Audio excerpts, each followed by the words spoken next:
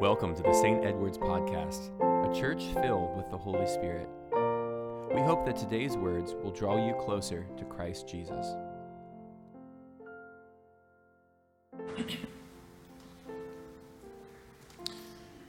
Today is Gaudete Sunday, the third Sunday of Advent, named for the Latin word rejoice. Today is the midway point of Advent, so it is a time of rejoicing because Jesus is almost here. The Savior has almost come. He is so close. Today we light the pink or rose candle. Similar in Lent, the tradition is that the Pope gave a citizen a pink rose on this day. Following this papal rose custom, bishops and priests began wearing rose-colored vestments. And as a result, the pink candle gained a place in the Advent wreath, as you can see. Of course, the Advent wreath was first developed in Germany in the 16th century, but did not really gain prominence until the late 19th century, and it did not start in practice in the United States until the 1920s.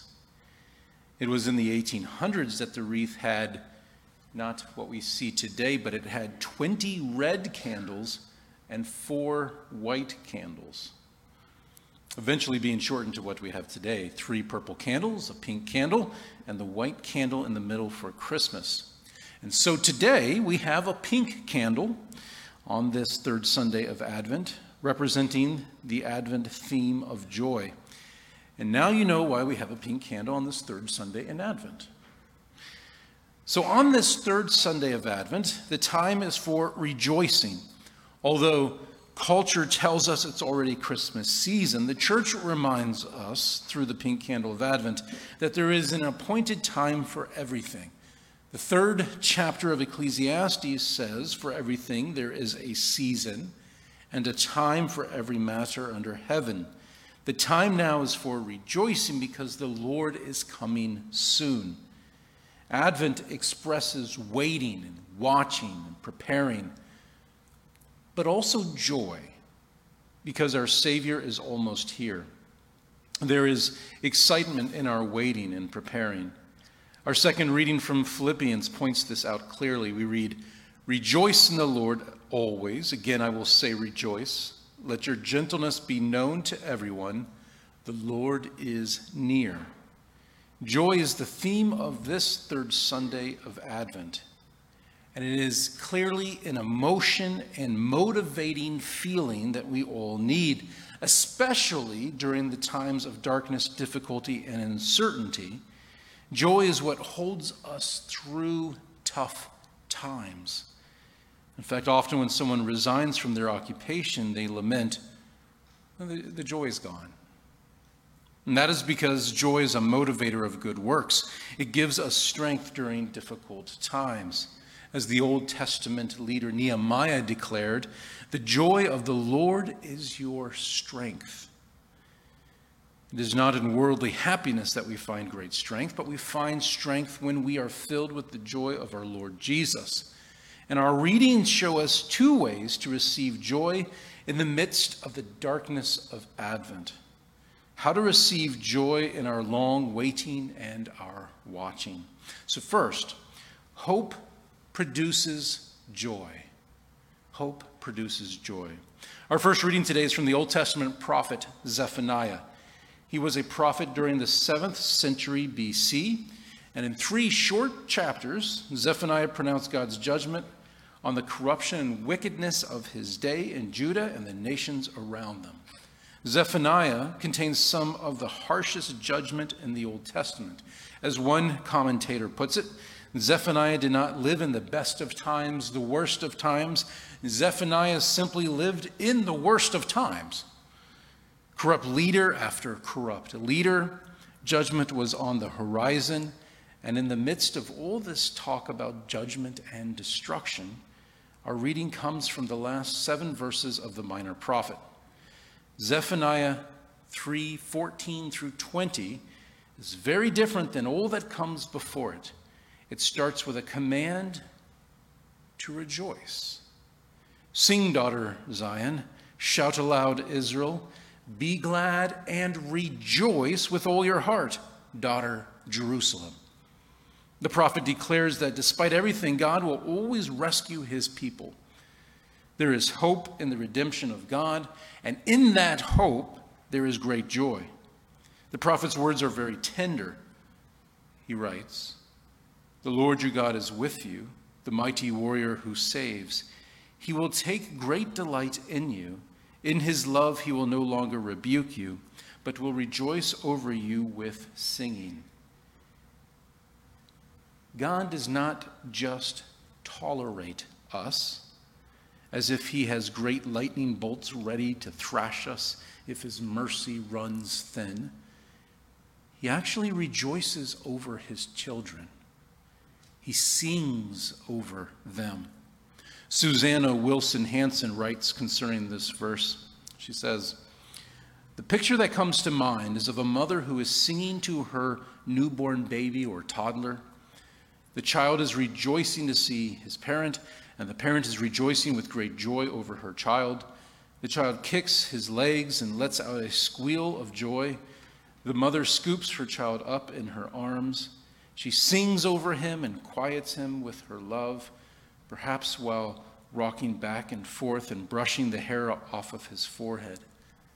That is the picture we get of God in this very moment, rejoicing over his children. We are still in the penitential season of Advent. We are still living in a fallen world, and it may seem as though much is going wrong, but we can rest in the hope of the coming of our Lord. We, his children, will see the day when God rejoices over us and quiets us with his love. It is this hope in our Lord that produces joy in the midst of our waiting and watching for the coming of the Lord. The second way, so that's one way. The second way to receive joy in the midst of the darkness of Advent is by the Holy Spirit filling us with joy. In our gospel reading today, John the Baptist prophesies about the coming of Jesus Christ and the coming of the Holy Spirit.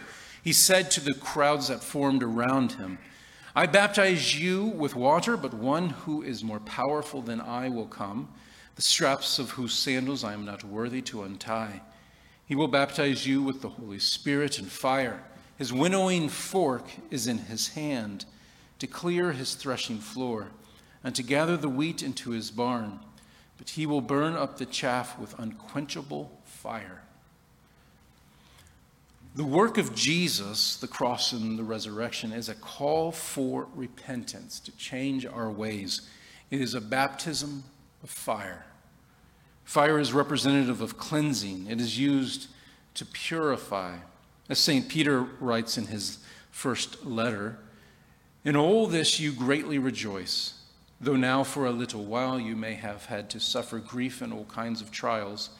These have come so that the proven genuineness of your faith, of great worth than gold, which perishes even though refined by fire, may result in praise, glory, and honor when Jesus Christ is revealed."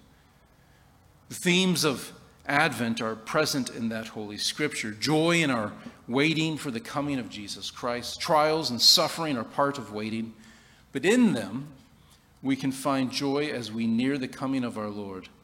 It is in the fires of this life that we are refined, we are made pure. But John the Baptist also talks about a baptism in the Holy Spirit. When we become children of God, we receive the presence of the Holy Spirit in our life. It is in our water baptism that we are sealed by the Holy Spirit in baptism and marked as Christ's own forever. And we continue to walk in that baptism, asking the Holy Spirit to continue to fill us with his presence. And there may be many signs of the presence of the Holy Spirit with us. The Bible may call these signs and wonders, healings, prophecies, tongues, all sorts of stuff, but also in the ways that we live. One of the fruit of having the Spirit of God in your life is joy. Joy. The Holy Spirit brings joy into our lives. St. Paul writes in the book of Romans, "May the God of hope fill you with all joy and peace as you trust in him, so that you may overflow with hope by the power of the Holy Spirit.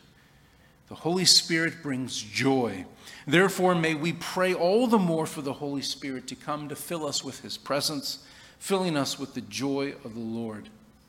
Despite the craziness of our world, the darkness of the days we live in, the trials that are before us and before the people of God, we find joy in the midst of the darkness of waiting and watching because of the presence of the Holy Spirit in our lives. So on this Gaudete Sunday, this third Sunday of Advent, this Sunday of joy, where the theme of our readings is joy, even in the midst of struggle, we find joy in our hope. We are filled with joy because of the empowering presence of the Holy Spirit. And I think the best summary of all of this is found in our proper preface for Advent, that we hear every Sunday in Advent. At communion each Sunday, these powerful words are said. Because you sent your beloved Son to redeem us from sin and death, and to make us heirs in him of everlasting life, that when he shall come again in power and great triumph to judge the world, we may, without shame or fear, rejoice to behold his appearing. Jesus is coming back to judge the world. But we, as children of God, without shame, without fear, we rejoice. Jesus is near. Amen. Thank you for joining us in this conversation today. We will continue to pray that our teachings are impacting you for the kingdom of God. If you'd like to learn more about our community, you can find us on stedwardsepiscopal.com or on Facebook. And of course, we'd love for you to visit us in beautiful Mount Dora. May God's grace fill you as you go in peace.